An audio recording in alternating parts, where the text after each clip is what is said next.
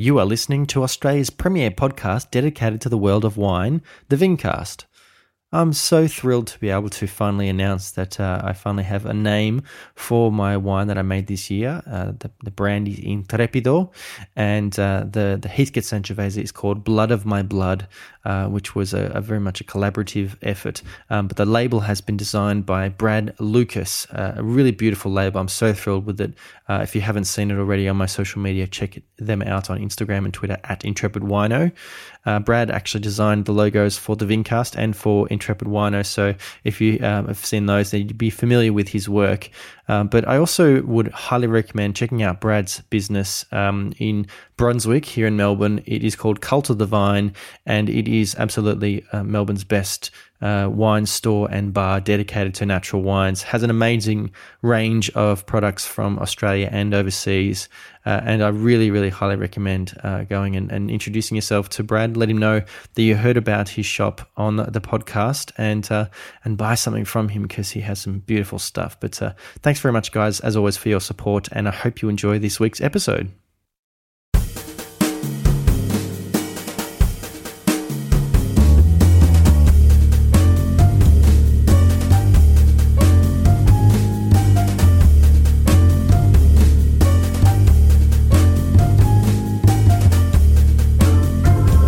Episode 111 of the Vincast, I chat with Campbell Mattinson, founder of The Wine Front and author of The Wine Hunter.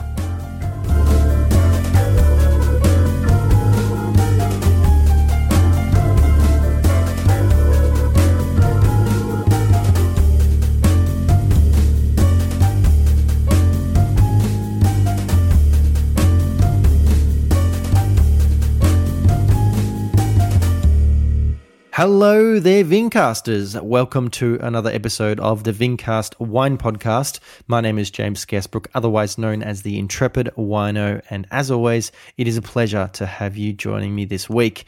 I hope you've been following some of the videos that I've been sharing on the Intrepid Wino YouTube channel about some of my experiences at the Australian Alternative Varieties Wine Show this year. It really was a fantastic experience, and hopefully you'll get some insight into how important this wine show is, particularly for the emerging grape varieties being planted and worked with around Australia. And I hope you also have enjoyed some of the videos I've posted about my winemaking experience. As I mentioned in the intro, it finally has a name, so please do follow me so you can find out when I do actually release it and how you might want to buy it and taste it. But thank you very much, as always, for your support. I've been sitting on this week's episode for about a month, actually. Campbell Mattinson, my guest, was down in the Mornington Peninsula. He popped in on his way back to country Victoria, and we had a really good chat about his background. I have followed him for quite a while. He is one of Australia's authorities on wine, and it was an honour to have him on. So please, I hope you enjoy this week's episode. Stick around to the end so you can find out how to get in touch with both Campbell and myself. But until then, I'll see you on the other side. Campbell, thank you very much for joining me here in the Vincast recording studio, which is basically my office at home, and welcome. Thank you for your time. Oh, thank you, James. You may or may not know, I tend to start every episode by asking my guest if they can remember if there was a certain incident that kind of made them think about wine in a different way, or was it a gradual sort of osmosis towards an interest in wine that ended up in a career in wine? Boy, how long have you got? We've got plenty of time. It's a funny thing, you know. I always answer this question in the same way, but the answer I usually give is not the full story. So maybe we can just expand on that a little bit. Sure. You know, I think if I can be categorised as a wine person, I'm at my best communicating about wine when I've got an emotional connection. It's not just that I thought that wine was good. Yeah. I feel something towards it. Yeah. You know, and I guess, you know, all of my best writing, I always say, whether it's about wine or anything else, if I'm not crying by the end of the page, I haven't written it very well. Like, you know, when you want to listen, I don't necessarily the reader doesn't necessarily cry, but me, I get very emotional when I'm actually doing the writing. Yeah. my connection with wine is always going to come from an emotional place. Mm-hmm. And when I was a kid, we had my grandparents had a country property that was kind of part of the Yarra Valley. It's kind of in the Kinglake area. And that property was just super important to me. And my grandfather was really influential upon me. And he was somebody in the 50s or 60s, moved to a country property to be self-sufficient, and grew all his own food. You mean like the good lifestyle? Look, he wasn't a hippie in any way. He was just an intellectual. It was like, I can teach myself to do this. I can grow large amounts of vegetables for myself. I can raise a small herd of cattle for meat. I can trap. That's pretty, Yeah, absolutely. He did that. He trapped ambitious. Rabbits. Wow. What was his profession before that? He was a shopkeeper. Okay. Melbourne. He was back in the day. Yeah. Before supermarkets, he was the corner store. Oh, the good old days. And what he couldn't make himself, he would trade for. A barter system. Yeah, basically. Wow. So Okay. he would trade. He grew potatoes and sold them for eggs and things like that. Okay. And so when I was about 13 or 14, he got too old for that, or thought he got too old for that, and sold the property. And I have spent the last 30 years travelling to that property and looking over the fence. Thinking what I really miss that property, that connection to that land in a way that is really kind of profound. And I still smell that place. I feel that place. That place is just still really important, even though our family has had nothing to do with that property for over 30 years. Yeah. 35 years. Is it a property that would make good, as the Italians call an azienda agricola? Like, could you actually plant a vineyard there? Would it be a potentially good spot for wine, do you think? I've thought of that many times. And I think the climate would be fantastic, whether or not it's kind of on the cold side of the mountain. That might be, or maybe it'd be great now. Yeah, climate change a lot of the and all time, that sort of thing, for those who believe in it. Yeah. Anyway, and so that's the long introduction to, there was a wine that I tasted in the mid-1990s at a work event of all things that I didn't know what it was. I was a wine drinker, but I wasn't a wine enthusiast. I was a very casual wine drinker. And this wine that was in its own way served blind because it was just poured at the table. Yeah. I just couldn't believe it. It's like... You found out what it was? I did. I then sought out what it was. And it was, funnily enough, it was a Yarra Valley wine. It was a Coldstream Hills wine. It was a wine called Bryanston, which was a Cab Merlot they used to make and stopped making at the end of the 90s. In fact, shortly after my moment, they stopped making it. What was it, like a single vineyard, a single plot or something like that? Bryanston was a vineyard. Okay. I think it might have even been one of the original vineyards. And, the rice of Pinot meant that there were better uses of that vineyard, Yeah. But in fact, that said, maybe I'm wrong, I mean, they still do a Reserve Merlot and a Reserve Cabernet, so maybe those, where they come from, I'm not sure. I love Yarra Cabernet. Yeah, well, that's the interesting thing, I think until that moment, all of the, even though I was a wine drinker, all of the wines that I would drink would be sweet fruited. Yeah, okay. And here was a Yarra Valley wine that was Cabernet Merlot based. It was a bit herbal. Mm. And in some ways, it obviously didn't, but in some ways it kind of, in a way, perhaps evoked that childhood. It was from the same kind of area. Yeah. It smelt of the country. It didn't just smell of sweetness. Right. Okay. So what were you doing professionally at that time? Like what was your sort of early career or your pre-wine career? I started as a cadet journalist when I was 18, 19, and I've pretty much worked in every kind of writing since. Wow. So I was working in corporate publications at the time. Okay. Well, just fill me in. What's a cadet journalist? Is that like showing my age. More, is that more like a sort of a trade job, or like where you learn on the job sort of thing, or did you study journalism?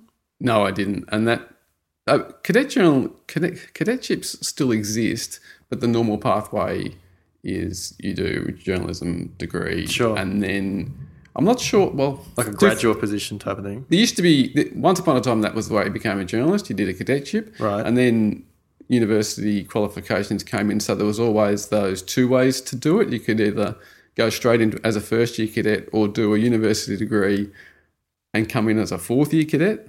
Okay. And then I'm not exactly sure what happens now. But anyway, I went in as a first year cadet. I think what happens now is that people tend not to study journalism because it's a slightly dwindling industry. It's quite possible that you do a full degree and then still go in as a first year cadet. I'm not sure. Yeah. But anyway, I went in as a first year cadet. Okay. And you had lots of different experiences in journalism and writing? Yeah, that's right. I mean, in journalism, I worked for suburban and country newspapers mostly. Yep.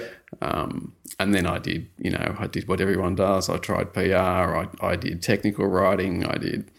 I then went and did a university course where I was doing, film writing, short story writing, all that sort of stuff. Wow. So, there's a missing period of my career where I was going to be the novelist and the great Australian. Yeah, which, in many ways looks wasted, those years, and it's a lot of years, to be honest, because there's not the novel. But I'm an immeasurably better writer for having tried. What were there any particular parts of journalism that you found more fulfilling than others? Again, it's the same as what I am with wine. I needed to feel an emotional connection. And so, look, I did a lot of sports, which is all okay by me because I love sport, but it kind of seems like a funny thing to jump from sport to wine. Yeah, I don't know. I think... Although, with the obsession with point scoring of wines, maybe there's a scoreboard. No, wine can be very competitive with all the wine shows and gold medals, silver medals, bronze medals, that kind of thing, trophies. I think, to a certain extent, not necessarily in the same way or for the same kind of market of people, but wine is a very egalitarian thing. It's a very democratic thing in the same way that sport can be, and it's enjoyed by a lot of people. But I think for true connoisseurs of sport or wine, you can interpret meaning into something. You can find like you prefer to. You find an emotional connection. Something gives you a more visceral reaction. In the same way that I got extremely emotional watching my Western Bulldogs finally win a grand final since 1954. A lot of people might, open a really old bottle of Australian or European wine and have a similar kind of euphoric experience. I think that, there's something more to be read into sport than the simple act of two individuals or two teams playing against each other. Yeah, true. Absolutely. And I think that's where sport gets interesting is when you have an emotional connection. But there's so many emotional stories. I mean, the Olympics seems like such a kind of sold out entity that we're all kind of bored of. And then it happens and there's all these incredible emotional stories that come out of it. I think both of them also, there's an enormous amount of bullshit said about them. That's right. You just got to filter out the bullshit as much as possible. True. Though, funnily enough, this was actually in the lost creative writing years. I won a sports writing award, which everyone thinks I always try to dispel the myth, but everyone thinks that because I won a sports writing award, and it was probably the sports writing award in Australia at the time, that I was this sports writer, which I did do a lot of suburban stuff, but never the big time. That sports writing award was for a piece of fiction. Right. It was a fictional sports story. Sure. And I can remember when I at the event where that was announced, somebody saying, you must be all over, just because of the style of this piece, you must be all over Best American Sports Writing, which is an anthology that comes out every year and is brilliant. And I'd never heard of it. Mm-hmm. And then I became obsessed with it for 10 years. Okay. And that is just I've gone off it a little bit in recent times, but that is just an incredible example of what non-fiction writing can be. Right. And it was that book that inspired me to, when I had that moment with wine, I then went, why isn't anybody doing this with wine? What? There's landscape, there's people, there's struggle, there's all these, climactic events. It's like, this is just great fodder. Why isn't anybody doing like best American sports writing on wine? In the same way that, there are so many amazing personalities in sport, there are so many amazing personalities in wine in all aspects of the business. Yeah, absolutely. And just like with sport, there's a lot of bullshit. Yeah, very true. A lot of marketing, PR type stuff. So when this was going on, as far as the award and getting a bit more attention for sports writing, were you a fairly full-fledged wine lover at this stage? That was around about the same time. And the third element of falling in love with wine is I was probably engaged to be married. And I always think that's it's a nesting time. And I think that, cellaring wine and there's something about wine that is a nesting activity. It's such a social activity, but it's such a couple activity. Sure, exactly. In many times that's what it's when it's at its best. Absolutely. Sharing a wine with somebody. And also, as you say, touring is such a couple activity. I was just down in Mornington,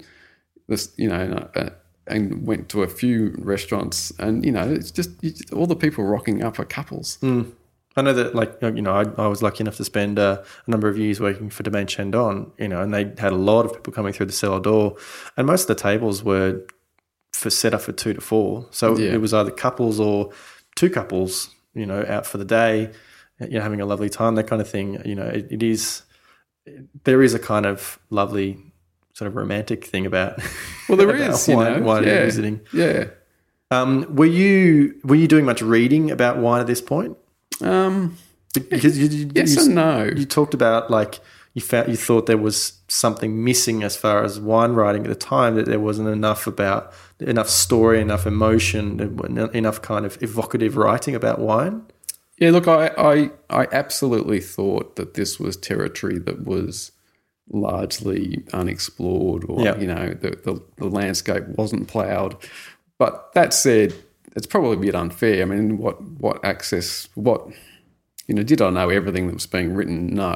There are some terrific writers out there. Absolutely. But that said, the natural progression for your average person who goes crazy over wine is to go straight to the guidebooks. Sure. And I used to look at them and go, I actually want to sit down with a book and spend the weekend with it. You can't do that with these. Yeah, exactly. And when I went through a few of the books where you could, I was like, well, I need more. There have been some books where I've thought, in concept, this is exactly what I'm after. And then when I've read it, I've gone, well, that just missed it by such a wide margin. Sure. And then there's been others where I've gone, yep, that's it. And I always remember, I think that everyone still, all these years later, talks about Kermit Lynch's adventures on the wine route. It's which the irony is, this is not somebody who's really a writer or set out to be a writer. He's kind of become one in some ways. But that book is so influential because it's so, apart from the fact that it's just personal. And he doesn't say at the start, look, these are the producers that are the best producers in the world. These aren't the prestige producers. These are the producers that I respond to. Yeah. And that's why people love that book. There aren't many examples of that sort of book. Yeah, absolutely. That was sort of, as far as an example of that was written years ago. Yeah, that Campbell Lynch was the first one that my mind went to. Yeah, absolutely. And I think the one that the book that I kind of read in that vein that I really responded to was the one that Ben Canada wrote, called The Perfect Glass of Wine. Yes. And I got given that by my mum, I think, for my birthday or Christmas when I first started getting into wine. And I liked it. It was just his experience, and I kind of liked finding meaning in his stories and that kind of thing. And that certainly helped me want to connect with wine in a different way and certainly communicate about wine in a different way. Yeah, look, and Ben is a genuinely talented, excellent writer. It's a pity we haven't seen more from him. Yeah. And not only that, he's got a particular take on wine that is not, it's not a replica of anybody else's. No. There's a wit to his writing. And there's not too many people you can say that of, though, you know, that they've got their own peculiar take, and Ben was one of those. Yeah, I guess Ben for me was like, you know, the previous generation's example of that kind of writing. Yeah, absolutely. So how did you first get started as far as writing about wine? Like when did you kind of dip the toe in the water, so to speak? Yeah, very quickly, probably too quickly. Right. And that was probably a good and a bad thing, ultimately a good thing. Yeah, a good thing commercially, not necessarily a good thing for my development. Thing. Yeah, okay. But yeah, look, I look, as a journalist, I was always going to be a freelancer. I am a terrible journalist if I'm not interested. Mm-hmm. And if you're on staff, you're going to have to do a lot of stuff you're not interested in. Mm-hmm. And I'm you know, just actively poor at that sort of journalism. And so I was always going to go to freelance, and I was always the reason I was going to do that was so that I could follow my nose. What am I interested in? And so as soon as I got interested in wine, it's like, well, I have to write about it. Right. Really not knowing the landscape at all. Okay. And I can remember approaching certain wine magazine editors and saying, look, I'm not an expert, but I can write. Yeah. So, you know, I can do personality, features on profiles on winemakers and stuff like that. You know, if you want a vertical tasting, get someone else, get one of the established people to do that. Yeah, I'll do the stuff that needs to be written. And you know, the response was, look, you're either a wine expert or you're not. Yeah. So you were more journalist than wine expert, in that you said, I want to find what to write about rather than here's what I think should be written about. Yeah, absolutely. Does that make sense? Yeah, absolutely. Okay. Absolutely. And I hated right from the start this idea of public relations driven journalism, and which is rife in wine. Yeah. In terms of and not necessarily like there's the obvious ways, but even in other ways, you know, it's our 50th birthday, we're holding a vertical tasting, come and write about it. Mm. That was their idea, it's their birthday. And there may well be a good story, but chances are the fact that it's their birthday is not a good story. Mm. You know, that kind of led, I'd rather drive out into a region and find some interesting stuff. Mm-hmm. So more of the gonzo journalism style of thing. Which was what, you know, getting back to Best American Short Stories, you know, which comes out of that new journalism, you know, breakthrough that happened in the 60s in America. And I think Tom Wolfe actually said, you know, and I've always been inspired by it, that when he first started getting into gonzo journalism or new journalism, that he couldn't believe looking at, you know, we're talking the 60s. Yep. He couldn't believe looking at California in the 60s that there was all this material and it was being left alone. It's like, so like you mean like journalistic material? Yeah, you know, there's stuff going on in society that is just going to bring the page, is going to light the page up. Yeah, and we're still, but media is still just looking at the kind of, you know, its normal avenues. Yeah. There's all this stuff going out in the streets, and the audience is completely unaware of this. You know, yeah, that's right, of this because no one's writing about it. And I actually think, you know, he probably was a little bit undisciplined in some ways with his writing. But when you look at the stuff that he's recording, you just go, you know, this just was unseen. Yeah. You know, and that I was very much kind of inspired by that whole genre. Yeah. So, what was your medium? Where were you writing for? Well, you know, I was lucky enough that I got plenty of work from the now defunct magazine Divine that Andrew Wood did, and which was ahead of its time. And is that the one that Max Allen was in? Max Allen was a contributor to that. Yep. Okay. Sally Gudgeon was, and yes. Scott Wosley was, and that was great in that you could pretty much write whatever you liked. But I used to come across a lot of stories or get invited to events or whatever, and I used to go, I could write a story on this, but there's nowhere for it to go. Sure. There's only so much space, or I know some other journalist is going there too, and so people always think that it was a really strategic move to start up my own. So quite early, it's not that early, but it's quite early in terms of me writing about wine. I actually started up my own newsletter or website, and I started it not because I thought I was the one. Because I needed an avenue where I could just write the way I wanted to write about the things I wanted to write about. And this is before blogs sort of took. Yeah, I've always had an uncomfortable relationship with the word blog because we were pre-blogs. Yeah. So you started a newsletter. How did you expect to have the audience find you? Was it like a Field of Dreams style thing? So if you write it, they will come kind of thing? It's like people will find me? Yeah, it was absolutely a Field of Dreams thing. And I was, again, it wasn't strategic, but from the start, it never crossed my mind that I would just do it for free. It was more or less charged from day one. It wasn't quite. The first time I put out a newsletter, I said, I'm going to do 3 free newsletters so that people can have a look. Yep. Pass it around as much as you like. There's no copyright on these. Right. Sort of not quite, but you know what I mean? Yeah. Just share this. I mean, we're talking kind of how the web has gone. So these were PDF newsletters emailed. Yep, okay. Like a zine? Yeah. Okay. Yeah. And I said, I'm doing 3 for free, and then it's subscription based from there. And you would expecting with word of mouth, people would forward, check out this thing, to have enough of an interest that people would go, okay, now I'm going to subscribe. Yeah, pretty much, yeah. and pay for it.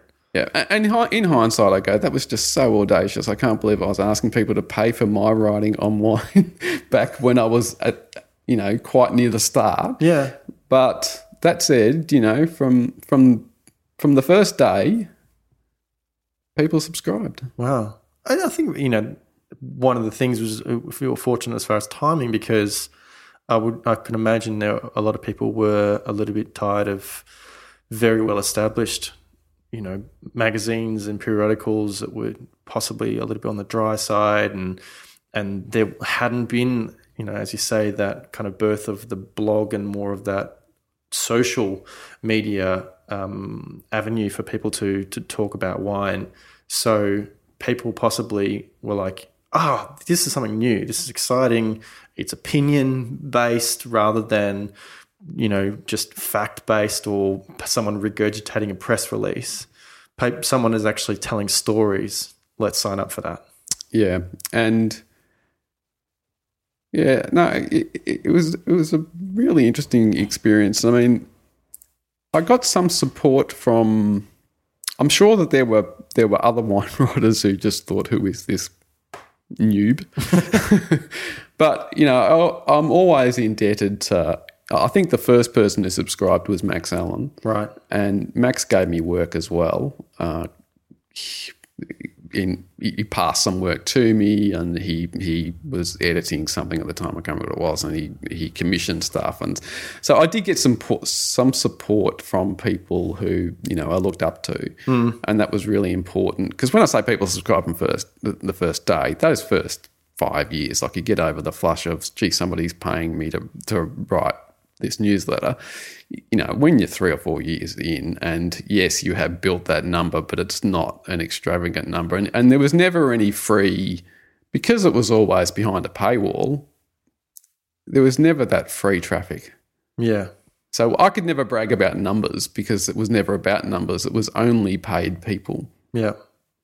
And what was kind of the big catalyst, in the same way that you got the award for sports writing, sports journalism, what was the kind of the big thing that happened that put you onto a much bigger stage as far as a wine communicator?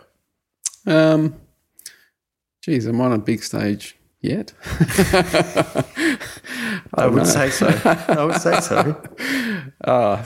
One thing I will say about Winefront that was really good is because I used to email it out to people and then it went to being a website. But I used to email it to people. People would read it and email back. Yes. Okay. So when you were getting that sort of feedback, that was probably absolutely. a big... And so if I was a little bit, too enthusiastic about a wine, people would go, tone that down.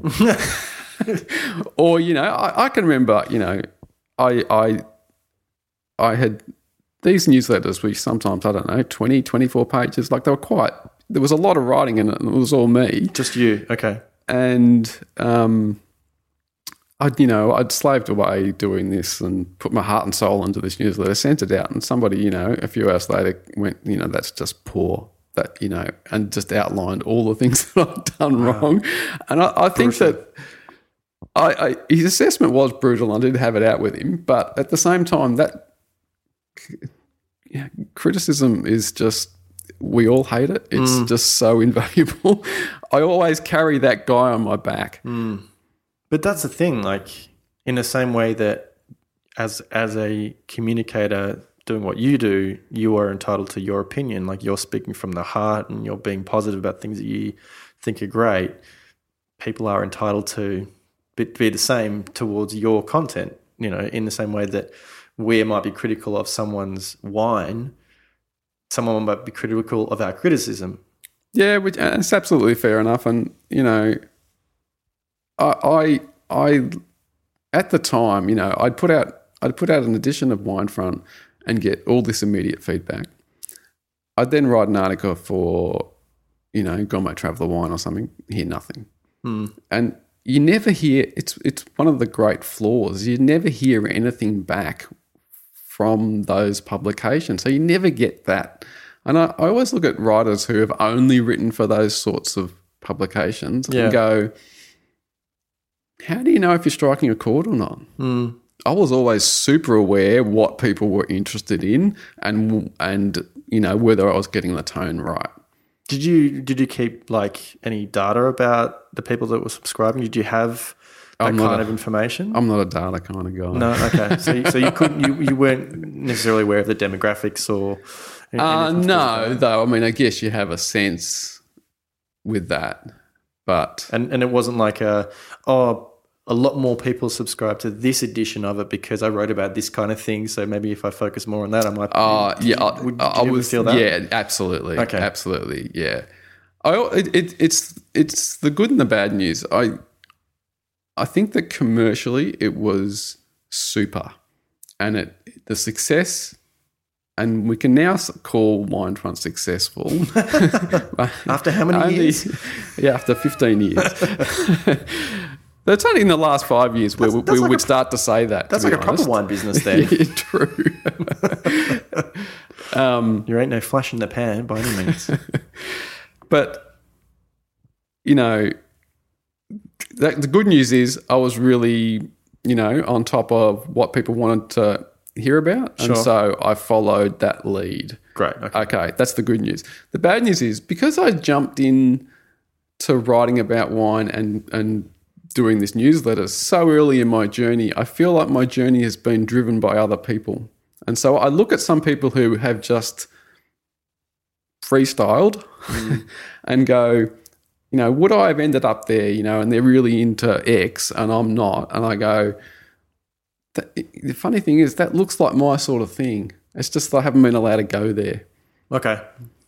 Because I always remember when I did that kind of film short story school course, Martin Flanagan, the Fairfax well-known writer, came and talked to us, and he looked at us and was just a bunch of students, and he kind of pointed to each of us and said, I could write a terrific article on every one of you because everybody's got a good story. And it's like that, I kind of go, whether the wines are my sort of wines or not, I can find interesting stories. So if you tell me what you want to know, I can do a good story on it. Okay. So you like sort of pinpointing the interesting, like finding the story, in the same, with a wine, or what you find particularly interesting about it, and then you can kind of zoom in on it and then pull back and bring the audience, bring the reader along with you on that journey. Yeah, I mean, I think it works at its best when I love the wine. Yeah. I mean, it's all about, the two sides are, I love the personal journeys. Not all the personal journeys are that interesting. But, when the journey is interesting, that's when I'm really on. And when the wine in the glass is like I'm always about the wine in the glass at the end of the day. Yeah. And when you can bring the two together, then it's happening. It's pretty awesome. How did Winefront evolve into what it has become now? Like, going from just yourself to you having other people who contribute, from it being mailed out and being, it was still just article based, and obviously now, it's largely review based as well. How did that evolution take place? Yeah, look, I think I'm a fairly practical person, even though I'm a dreamer. And so from day one, look, I think the promise at the start was something like, I'll do X number of stories per month. Sure. And there'll be some reviews. Yep. And from day one, those reviews had scores on them. And therefore, in many circles, I'm seen as, one of the great advocates of scores. And, and I've reviewed for Halliday, and that's all scores. And as I say, Winefront's been scores from day one. Funnily enough, I'm not really a score guy in my own way. I would never pick up a wine for my own consumption and think, what score would I give it? Never in a million years. Mm-hmm. I don't think of scores for myself, and often I'll get asked, what did you give X? I couldn't. As soon as I put the score on it, I would never know. Yeah. I would never remember. They're not important to me, but I do see their usefulness. And as I say, I'm 100% certain, whether they say it explicitly or not, that people want them. Mm-hmm. And so Winefront wouldn't be here if I hadn't put scores on wines at the start. Mm-hmm. There's no question about that. And so I've just always been really practical about that. People want them, they're going to get them. Yep. So I treat them seriously. It's not like we're just, You're not flippant. We're not, not just handing them out. Arbitrarily, this score's fine, whatever. But yeah. Read everything else. Don't worry about the score. And I think, I because I'm often late in real life, I was often late with these newsletters. I can remember somebody emailing me and saying, look, your problem is you're too much of a perfectionist with the stories. Just send me the scores. I don't care. And I think that in some ways, that's I know it's depressing, slightly heartbreaking. I know, and I think that because of that sort of feedback, Winefront has become much more of a review and score entity than what it was. Yep. And I guess, a bit like what I was saying before, when I got around the 7 or 8 year mark, you've got to a certain level. Technology's changed a bit. I'm a bit tired. I did get to a point where I went, I don't know that I want to do this anymore. Mm-hmm. I don't know that it wasn't wine. I'm just not sure that I want this, carrying this burden of I must get the next newsletter out every month. And, we're human beings. Like you have your good eras and your bad eras. And I just got to the point where I was, waking up every day going, put it this way, if people hadn't paid an annual subscription, I would have closed. Okay.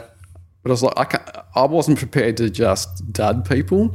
So I had two choices. I was either going to pay people back their subscription, what they were owed, or I was going to keep going. Okay. And so I kept going. Very and much then the definition of limbo state, isn't it? And so that, I always see that was a really difficult period. And then, around that time or just after that time when I started to go, no, actually I do like this. I do want to do this. Gary Walsh had started his own site, which was free. He was getting good numbers, but not making any money out of it. And I just went... Sounds familiar. And I said, come over, we'll share the subscriptions, and it's not a monkey on either of us back. If you want you want a week off, you have a week off. Yeah. Okay. And you could effectively double, your ability to generate content. Yeah, that's right. Brought his readership. He's and then obviously I'm not quite sure how long he's been there, but Mike Benny for, I don't know, maybe it's 4 or 5 years now. I'm not sure, but that was again, Gary emailed me one day and said, "This Mike guy's good. We should bring him in." And in all honesty, I'd hardly heard of him. And Gary went, "He's good. That was good enough for me." And as I say, he was thinking of doing his own newsletter or own website or whatever. And it's just it's heartbreaking trying to build up. I'd seen my journey of how hard it was to get real numbers. We can give him real numbers from day one, and we'll work out a model to make it worth his while. Yeah, and in the same way, it's given you all the opportunity to, like knowing that, look, if I take a week off to do something, or if I take a couple of months off to do something, there's still going to be someone generating content, uploading reviews, that kind of thing, and that's given you the opportunity to write for other publications, and I think more importantly for writing books. And the one obviously that I've connected with this year was you very generously sent me a copy of The Wine Hunter, and I'm really interested to know, what was the journey writing about Maurice O'Shea? Yeah, it's a funny one, It's as I say, I'd been for this long period where I was trying to be a novelist, and those ambitions are not completely lost. But and I went through a long period where I went, in the next 6 months I'm publishing this really good novel. Like that next 6 months never came, but and I finally got to a point in, I don't even know when it was, maybe 2005, where it just crossed my mind. I went, maybe that's not going to happen. Like all my adult life, or from 15 onwards, I just assumed this novel I was on the cusp of this really good novel. And so for the first time in 20 years or something, I went, what if it doesn't happen? And I got really despondent. And as life is, McWilliams came to me and said, "We need a story on Maurice O'Shea. We've seen some of the stuff you've done. We think you're the one to do it." Yeah. And so it wasn't actually my idea, but for someone to kind of give me a story that I could write creatively and give me a deadline and pay me to allocate some proper time, which is the big issue, And so I couldn't actually do it now in a way, but I was able to say, look, for the next 3 months, I'm not doing anything. I'm doing O'Shea. And it was really only that sort of time period that I had, but to get up every day for 3 months and not do anything else was, a sort of, that's how the book happened, and that's the sort of luxury that it's really hard to get that. Because if I'm going to write well, I need that. There's nothing else happening, and every day there's nothing else happening, and so that's why that book's a bit of an island in my life. Well, you talked about, I think, at the beginning and the end of the book about, how incredible it was to just be 100% immersed in the story and trying to sort of think about what it would have been like for O'Shea, at this time and the challenges he would have met. Did you spend a lot of time up in the Hunter Valley? Did you visit Mount Pleasant? I did, and I tried to spend as much time as possible just sitting there, just out in the landscape. Soaking it up. Yeah, and did a fair amount of the writing actually just sitting up on the hill or sitting, in situ, just getting the feel for the place. That's it. As I say in the book, I was initially kind of, the idea was that I'd write a 15,000 word piece on him, a long essay. Yeah. And then I met his daughter. And that was just the most I talk about emotion. That was just, we just sat there and cried all day because it was just, she just poured it out and I soaked it up. Yeah. And I just walked away from that and went, oh no, we've got a book on our hands here. Yeah. And the whole project from that day onwards, which was kind of the turning point of my life in many ways, the whole project, the whole thing is completely different. Everything is different after that moment. That was your sort of visceral reaction, and that was your kind of inspiration to really expand on that and really do justice to, the contribution he made to the Australian wine industry. People had said to me, somebody needs to write a book on O'Shea, somebody needs to write a book on Colin Priest, and you should do them. Now, and there is an argument someone should do a book on Max Schubert, though one has been done, but that would be a great trilogy. But I haven't got to Colin Priest. Okay. But I haven't found an emotional way into Colin Priest, but with Maurice I did. Yeah. The great attraction with Colin is that other than, real wine nerds, no one's really heard of him. Well, I think to a certain extent, like when I started working in wine, it was just a Liquorland store, and I remember there was a brand, Priest. There was. Priest Merlot was a big seller. Yeah. And but people wouldn't necessarily know that. Is that brand still around? I don't know. I haven't seen it for a long time. No, yeah. But there's no real connection with the fact that was a person, and not only was it a person, but he made some of the most beautiful wines that have ever been made. Yeah. In Victorian terms, anyway. It's funny when you think about like a lot of brands. People think of them as brands, but they actually were people. Yeah. And then the next evolution was for them to become brands. And now it's sort of Australian wine seems to be heading back towards more of that like connection with the winemaker, I guess. People are releasing, I guess maybe not necessarily in the big brand retail sort of environment, but certainly, in the happening areas of wine consumption. Yeah. People are talking, the rock star winemaker is coming back, which is a good and a bad thing. But certainly, if you're into certain, if you like what a winemaker does, then they will take it into everything they do. Absolutely.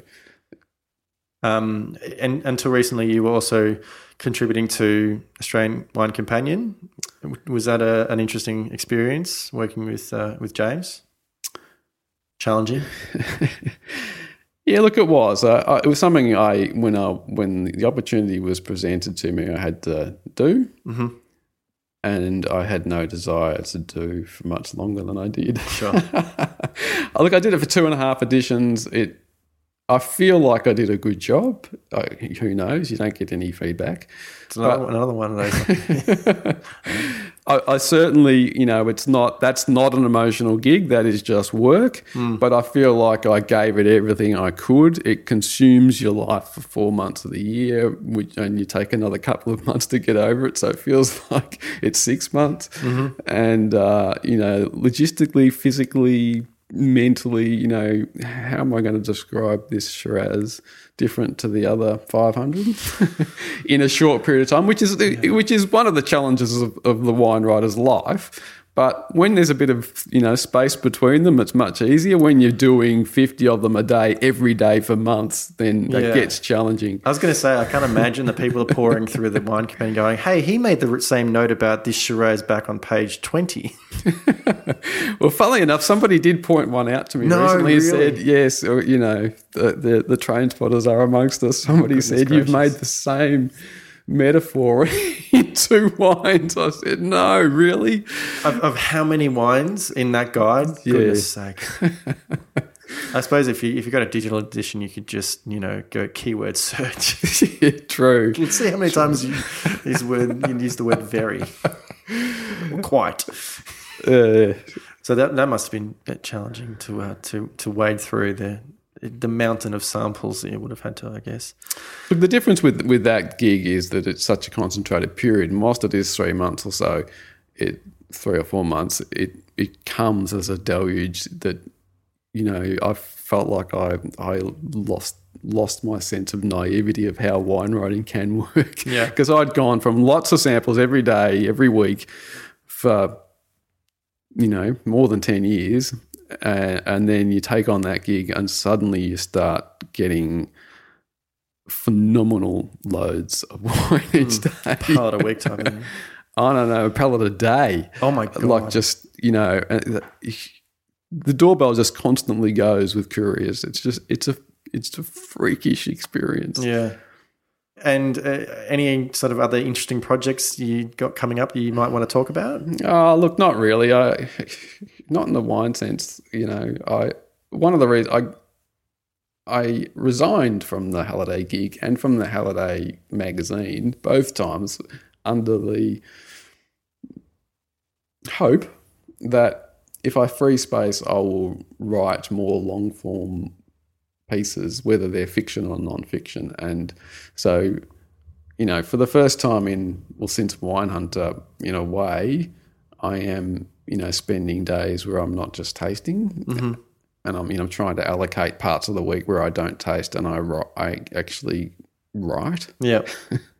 You can write thousands of words every day, but they're all just tasting notes. And whilst you're fulfilling your function, it's not satisfying. Yeah. You don't look back and go, gee, that was a fantastic note. Well, actually, you do, but not. Not in general, you don't. Is, but... Not. Whereas you look back and go, gee, that was a really good piece. Maybe I would have done X or Y different, but I am proud of that. And so.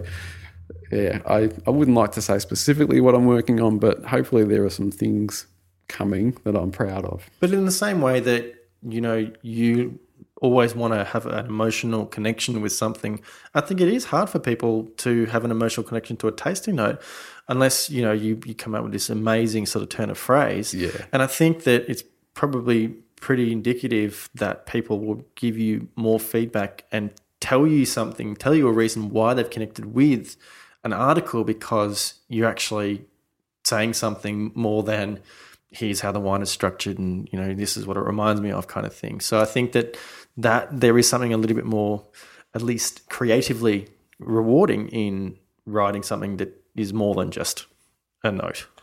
Oh, yeah, absolutely. From a commercial point of view, there's always been that thing with wine style that people talk dry, drink sweet. Mm-hmm. And with the equivalent in wine publishing is people talk stories by scores.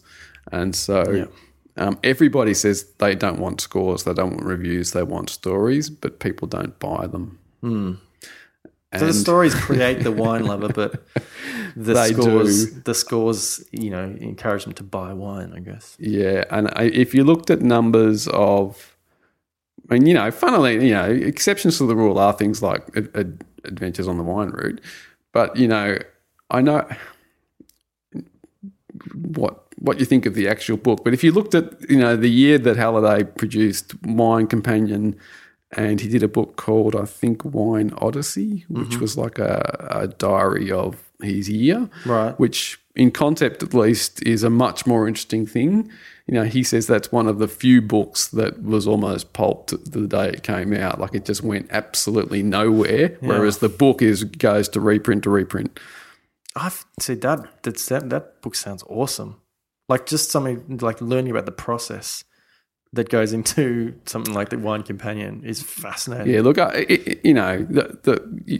it's not unkind to say that I'm not sure that the execution was quite what it could have been with that book, but in concept, it was fantastic. Mm. Campbell, it has been really fascinating finding out more about your journey and your experiences, and look, I look forward to reading. Hopefully, lots more books. Would you like to share with the audience, I'm sure many of them already know it, but the website address for the Wine Front and your social media accounts, if you'd like to share them?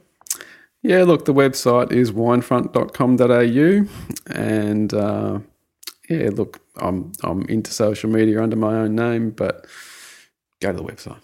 Fantastic. Well, thank you very much, and looking forward to sharing a wine with you sometime soon. Thanks for your time. And as always, thank you very much, dear listeners, for joining us on this episode of the Vincast. I have been James Scaresbrook, otherwise known as the Intrepid Wino, and I would really love for you to follow me on social media. On Instagram and Twitter, I'm at Intrepid Wino, and on Twitter, the podcast is at the Vincast. head to facebook.com/intrepidwino. Hit that like button, follow my Facebook page, and check out some of the posts and links that I put there. And I'd love for you to follow me on YouTube. Head to the Intrepid Wino YouTube channel. See some of my Let's Taste videos, my Intrepid winemaking experiences, and also my recent series on the Alternative Varieties Wine Show. You can follow the podcast and download episodes via a number of different podcast sharing apps and programs, iTunes, Stitcher, Player FM, Podbean. Subscribing means you get the newest episode as soon as it becomes available, and it's also a fantastic way to provide feedback to myself and also to former and future guests of the podcast by leaving a 5-star rating and a review. Of course, all of that information, as always, is available at intrepidwino.com. You can find ways of getting in contact with me there. I'd love to hear from you. Hit me up on email, thevincast@gmail.com. Got some really exciting guests coming up soon. But until next time, bye.